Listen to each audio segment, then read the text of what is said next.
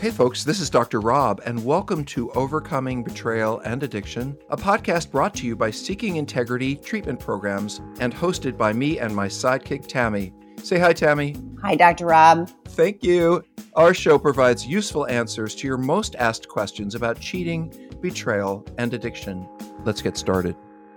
Betrayed partner here, married 41 years. My SA husband has been doing all your recommended recovery work since formal disclosure in November of 21. 4 slips since this time frame. I just found out for the past year he's been driving through a local college campus and also walking through a park where there are young moms at the playground and people playing sports. He assures me he's only interested in all the activity and isn't objectifying or fantasizing about any women. He says he didn't tell me he was doing it because he knew I wouldn't want him to. So he's sexually sober, but not honest with me. Can you help me understand the addict's mindset here? Thanks. So I wrote an answer, hopefully for everyone can see. Could not be a more, there are lots more, but this is such a perfect example of someone who needs to go to residential treatment, because not only is he staying, he's doing all the recommended work. I'm not sure about that, but he's slipping and he's lying and he's going into environments that are not safe for him. And certainly, I didn't go to college. Well, forget me, I'm a man. 17-year-old or 20-year-old women don't go to college. You're married 41 years. So some, 66-year-old geezer can cruise on campus. I can tell you as a sex addict, I never wanted to be that guy. It was one of the reasons I recovered. I never wanted to be one of those older people who's leering at younger people. It's creepy. And I'm sure he doesn't look at it that way, but he's walking after or following the attractive ones. He's sitting there watching everyone go by.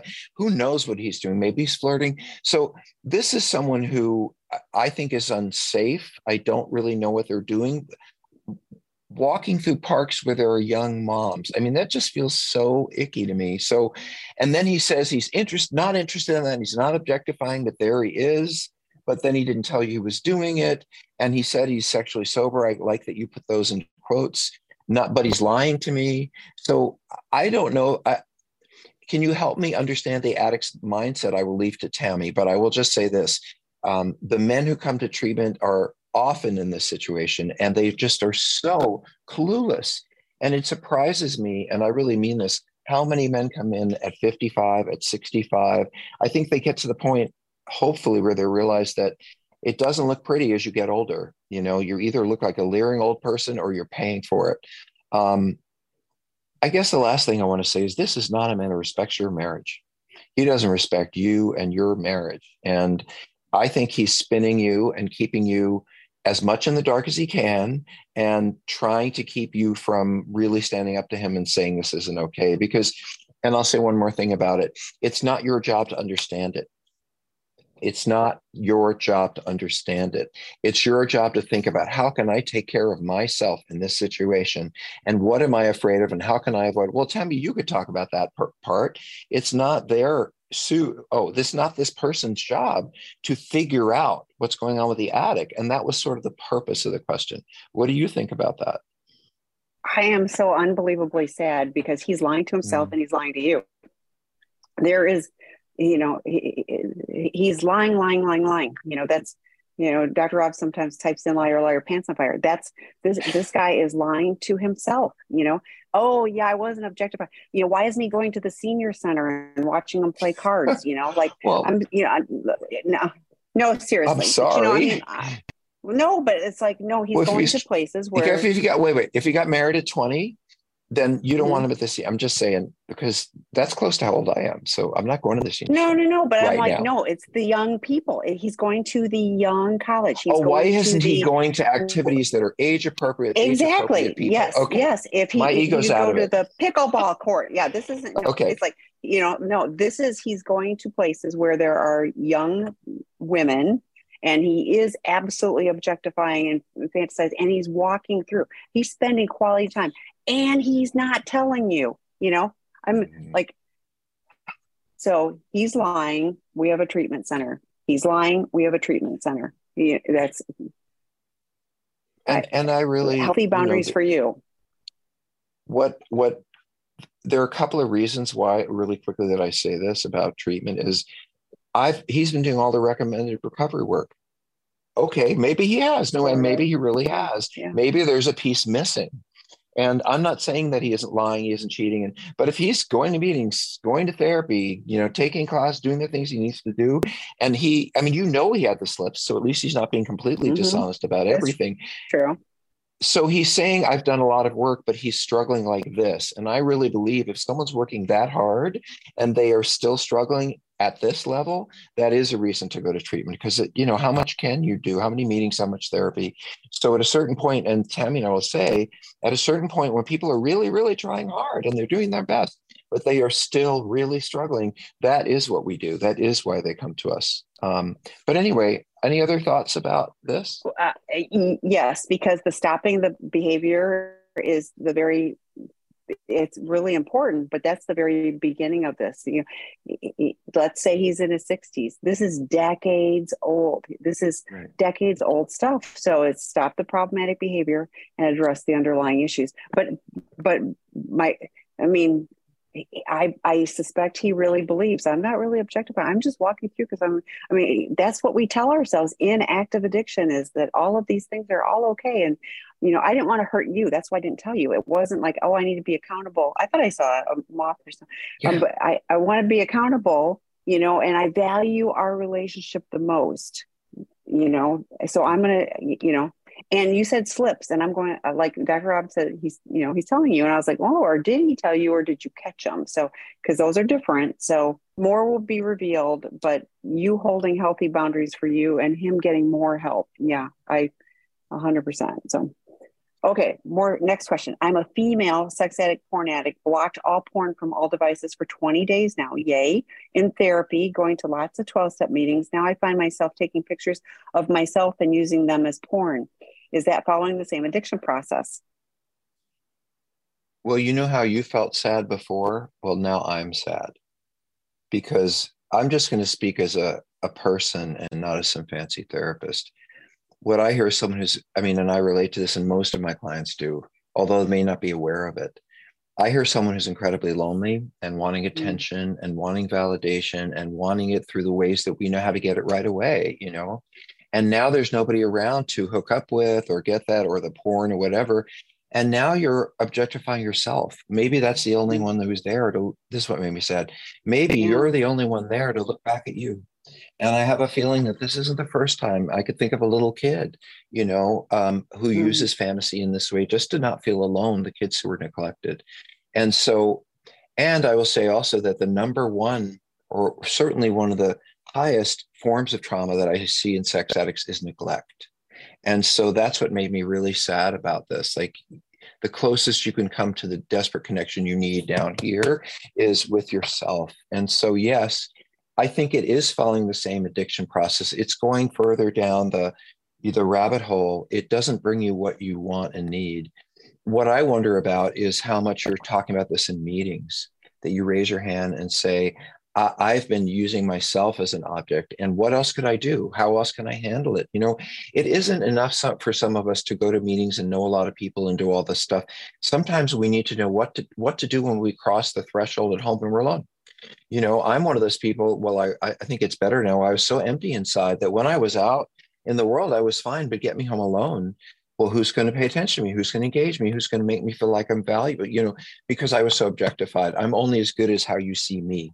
And so I think that you're a very lonely person, and the addiction has a lot to do with it. And I would acknowledge that maybe you need more escape routes when you're home, to make sure that before you do that maybe there's a different way to connect. And I'll give you my last best sponsor piece, which is, you can do that all you want, but you got to call someone first in the recovery and say, I'm thinking about doing this. Is that okay? And they have to say, no, I think you should actually take a hot bath and relax. This may not be something to tackle by yourself.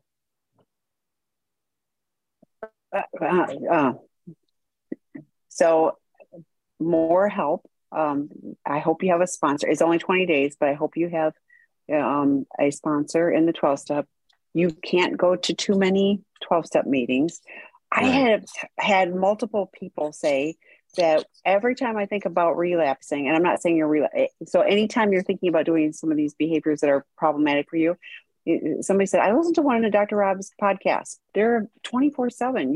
You can just, I was like, whatever you need to break that, in the moment, calling a person, having a sponsor to call, having peer support. It doesn't have to just be your sponsor, but having peer support to be able to do that. You're very early in the process. I'm so grateful for you're here.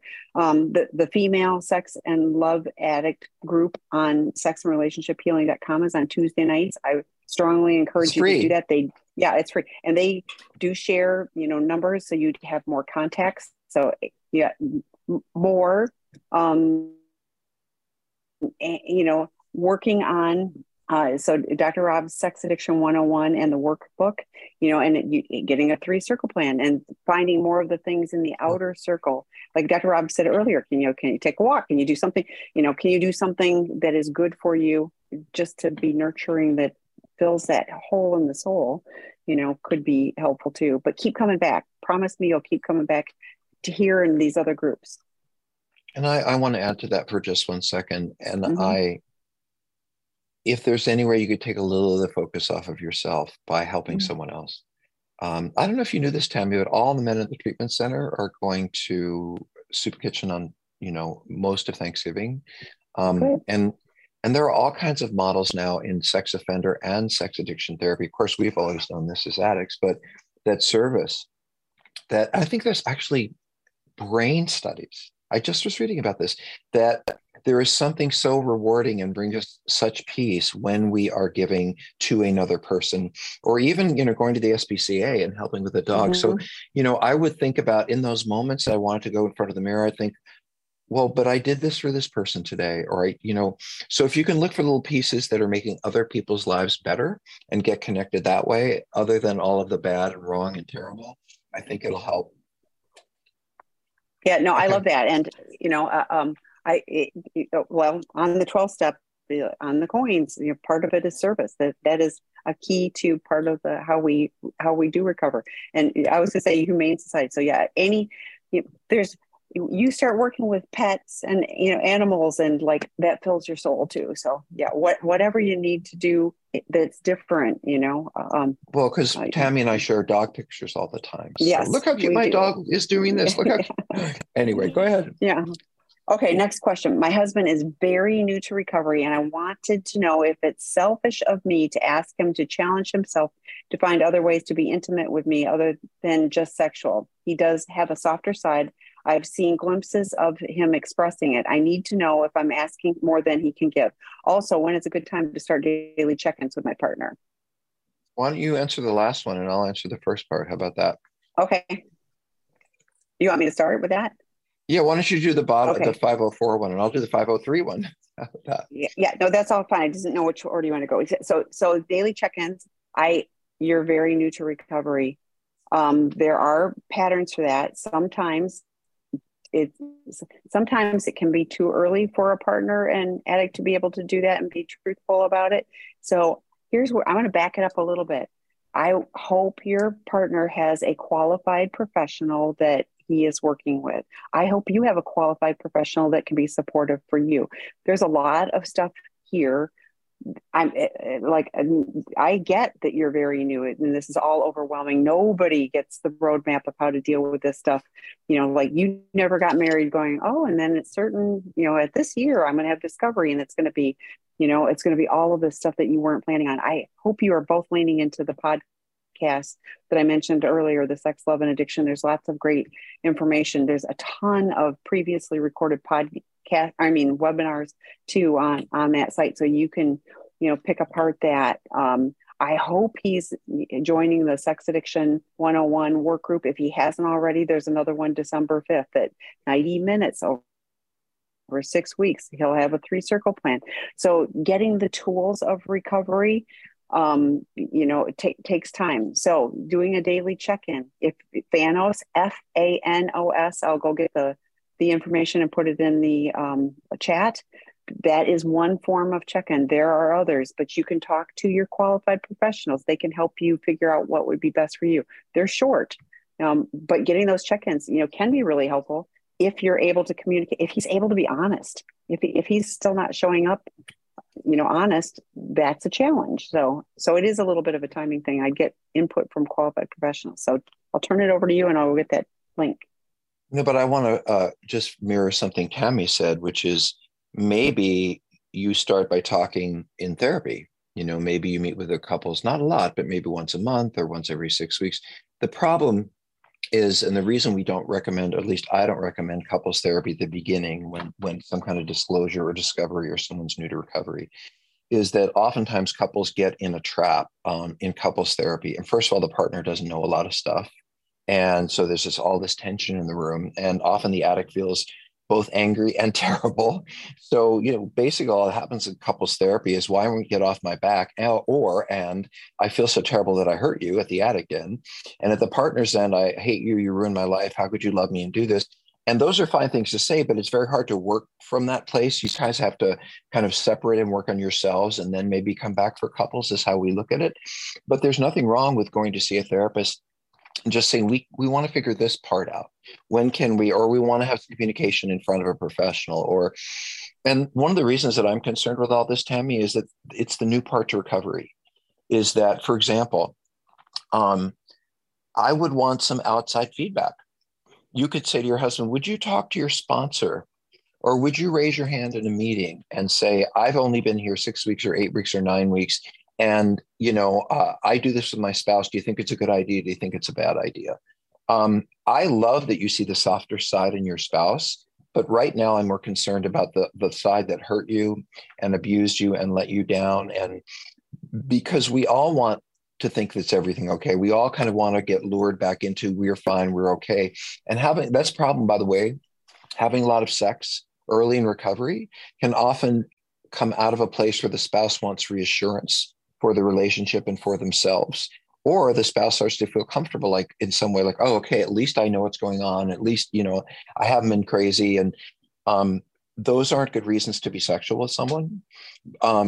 There's only, at least my safety net around being sexual is, do you trust them? And that's always why would you have sex when you don't trust? The part about working your way toward intimate sexuality, I absolutely agree. If I were working with someone who'd been around a year or 6 months and they wanted to start redeveloping intimacy or developing intimacy with a partner, we might have an agreement for 2 weeks. All we're going to do is shoulder massages, or, we're going to dry each other off when the other one gets out of the shower, or, I don't know what, or foot rubs. In other words, how many intimate things can you do physically and sharing of yourselves that aren't necessarily having sex? And I also want to say, are you emotionally intimate with each other? Do you know how to do that? Do you know does he or you know how to open themselves up and connect emotionally? Because the part of the sexuality that you want that comes out of affection and connection, and he may not know how to do that. And he certainly may not know, because that's where it comes from, right? You don't just start, hey, let's give each other a massage. You open up, you share, you talk about what's going on, then you feel warmer toward people. I mean, there's a whole process. So I would question emotional intimacy and how is that going? I would look at physical intimacy that is non-penetrative or non-orgasmic. Touching each other. By the way, someone making me dinner is incredibly wonderful and sensual. It makes me feel great, but it isn't about sex. It's about intimacy. So are you asking more than he can give you? The only question for me would be, where is he at with his sobriety? Because new to recovery means having a lot of sex with you is kind of like maybe replacing part of what he didn't have to do with you before, because he was doing it out there, but he's still kind of losing himself in the experience. The other thing is, if he's newly sober, is that going to send him back to acting out?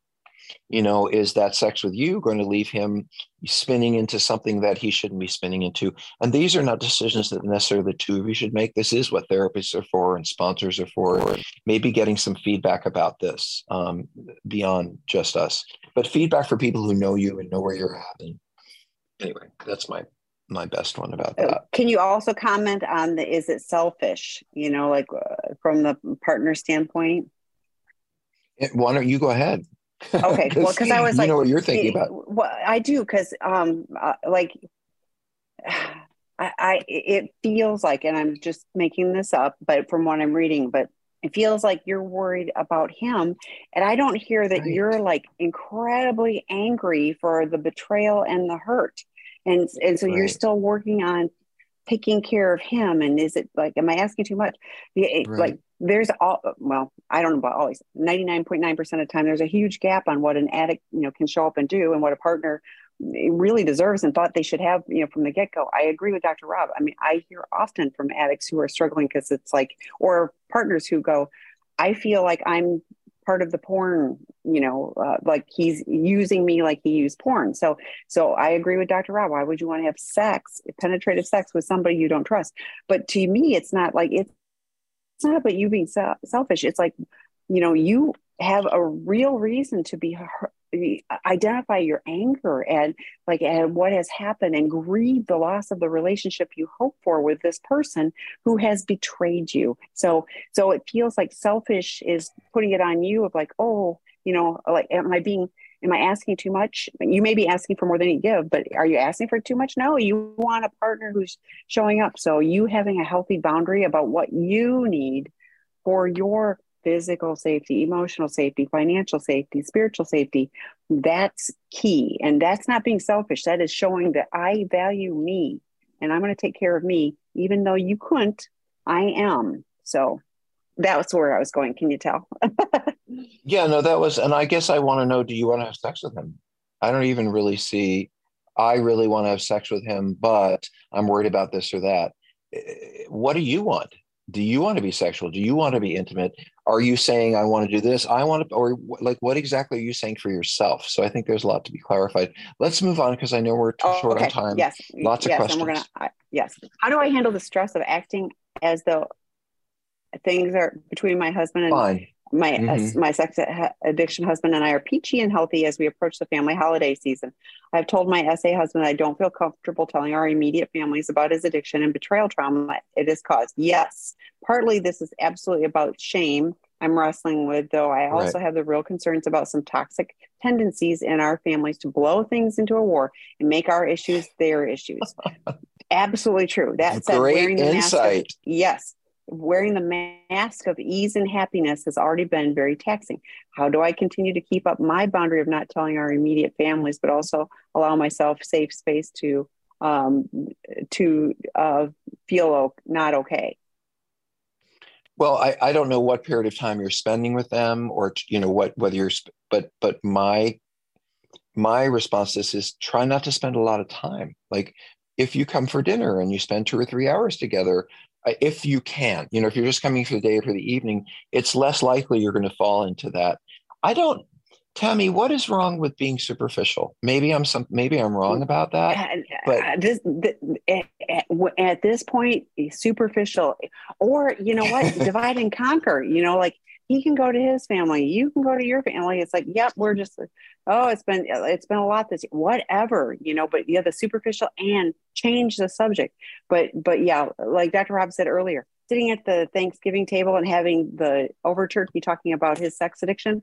Oh my gosh, that'd be horrible, So, and sometimes people perceive that, well, if I tell them, then they're going to be on my side. It doesn't always that's go even that worse. way. I know partners have had it. I mean, I can't tell you how many times partners have gone, they're blaming me, Yeah. Right, So I like, heard you that. don't know what hornet's nest you're going to open up. What do you need for your physical safety? And I mean, like, figure it out. And it's okay to say, we're going together. We're going for, 2 hours, and then we've got another engagement and, or I'm going to go be with my family. You can go be with, I just can't, it's okay. Take care of this year, just for this year. You can figure out next year, but this year it's okay to just go, I'm not going to paint on the happy, cheery face. If you don't feel it, so. I want to add just one thing to this, which is, and I think this is a really good idea because I thought of it, is that you can set up ways to take care of yourself. So let's say you're going to be there for 2 days or 3 days, or it's not a meal. You can't get out of there. Sorry. Who can you talk to? What support group have you been going to where you say, I'm going to check in with you in the morning and you in the afternoon because I might get caught up in this and I need someone to talk about this with. but I don't want to bring it up here. You don't have to keep it all bottled up. You just don't want to bring it up with those folks, at least certainly. And I really admire, look, it's hard. The addicts make it harder on you by the nature of our problem. Of course, with anything in the world you're struggling with, you should be able to turn to your family, or at least the safe people there. But I love what this person said about, I don't want it to touch on my shame, which is, to me, meant maybe I could have done a better job. It's like the family going after me because it's my fault, or my feeling like it's my fault. I think it's a great boundary to say, I think it was best not to talk to my family. And the toxic tendencies in our families to blow things into a war. Have you met my family? I feel like you've met them. But be superficial, watch TV game, watch the game you were never interested in, and most of all, have someone to reach out to. You can go in another room and put on some headphones and go to one of the support groups, or go to Al-Anon, or there are people all through the holiday you can sit with. I can't speak for Tammy, but sometimes just being in a room where people are sharing about their own challenges and relating to it, really, I find very comforting. It's like a meditation. So don't be alone with this, is what I say to you. Yes, I love that. And and have a plan. Have something on your phone that you can read. Have somebody that you can be texting and just go, yeah, I'm hanging in there. Or, oh my God, Aunt Lucy's doing, like, whatever. I mean, whatever you need to do. Okay, one more, and then we'll see. I'm going to save the other questions for another time. I'm a 24-year-old straight male college student. I started watching porn when I was 8. I believe I became desensitized to porn, specifically with women. I still find women hot, but I consider myself straight. I still consider myself straight. I never considered myself bisexual or homosexual ever. And to this day, I'm attracted to women outside of the porn realm. When I watch porn, I guess that I have developed a fetish of male genitalia. There's also subreddit called Sissy Hypnosis, which supposedly turns viewers into sissies. So now when I watch porn, because of this hypnosis, I've developed tendencies which may be a fetish, but the tendencies are, when I masturbate, I feel I think that like this is the way woman. too. Okay, thank you. Okay, way too. I think that this is someone who's really struggling. Why do they watch a certain kind of porn when they never thought that it would be a thing that they would be turned on? And all I can say to you folks is that porn is both arousing and exploratory, meaning that, and I'll say this, I said this before, I am a sissy. And by the way, that's like using the N word. We don't really, use that word. It's incredibly insulting. I don't even know That's what they called me when I was 5 in the schoolyard. Oh, wow. Okay. Well, it's just the same as the N word, or really it's my culture. So if you take a word that is derogatory and you call me that, now I can claim it. I can say, yeah, I'm a big old sissy, but I own that. But in any case, what I hear is someone who's struggling with something they look at that they're aroused by and they don't understand it. And I just want you to get this, is that the reason I bring up being homosexual is because I have seen boobs in so much porn. I've seen big boobs, I've seen small boobs, I've seen a lot of porn because I'm a sexologist and we had to actually study porn. And no matter how many women's breasts I see, it doesn't turn me on. I think about what they would look best wearing. I mean, that's about as far as I go, meaning I'm not sensitized to look at or aroused by women's body parts, no matter how many times I see them. So if I saw something that turned me on, even though I didn't expect it, it probably is something that turns me on. So I don't know what it means for you, and I don't know what you call yourself. I don't think it needs a name at all. I just think maybe it's okay to say I have an attraction to men.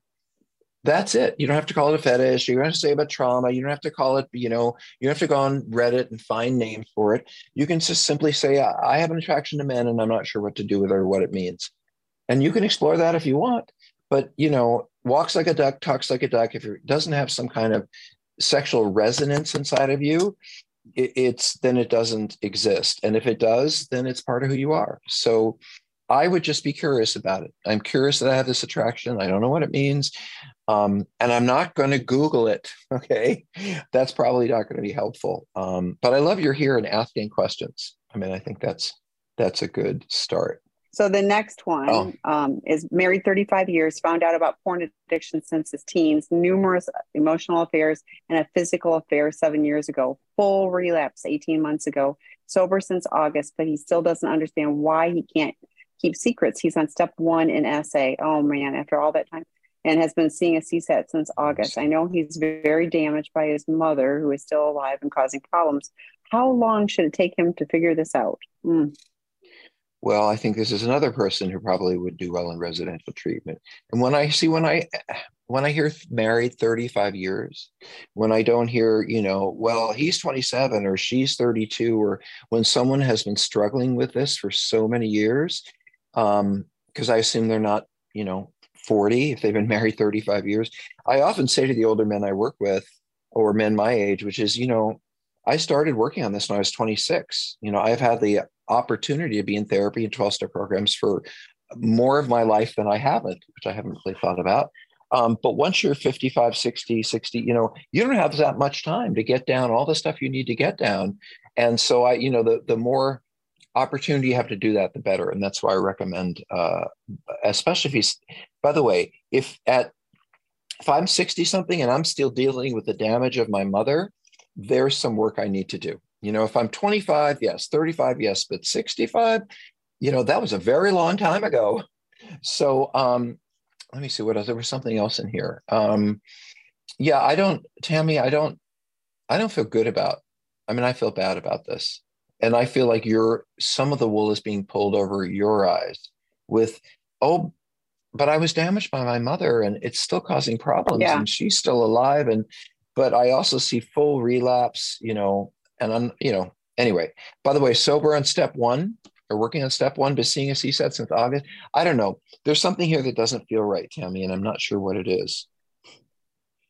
I agree. And like step 1, in the olden days, they would take people through all 12 steps in a couple of hours, so somebody 18 months in and still stuck at step 1, that is somebody who doesn't want to change. So getting a higher level guidance. Of help. Yeah. There's someone whose butt needs to be kicked is really the issue. I do want to say that a number of people have written in about finding CSATs or experts in this work. Mm-hmm. And that's why I do want to say it, Tammy, that Tammy worked with the expert training organization for, a decade. I don't know how long you were there. More than a decade, So. Tammy has pretty much knows every trained person in the country and outside the country. We also know the ones that aren't very good. And we don't get kickbacks from therapists. No. So, right? Tammy at seekingintegrity.com. And we make a lot of recommendations. We actually know who are good therapists and, where there's a good weekend or workshop or something. So several people asked about it. And, Tammy's a great resource. And if one of them doesn't work, write me back or see if they, if they don't have a lot, the good ones, many of them are full. Guess what? I know more, but I was going to type this in, but I appreciate the opportunity here. It's like going to a general practitioner. Oh, this person says they do this or they do some addiction work. CSATs are highly trained professionals. They have their licensed credentials and then they go do 150 hours of additional training.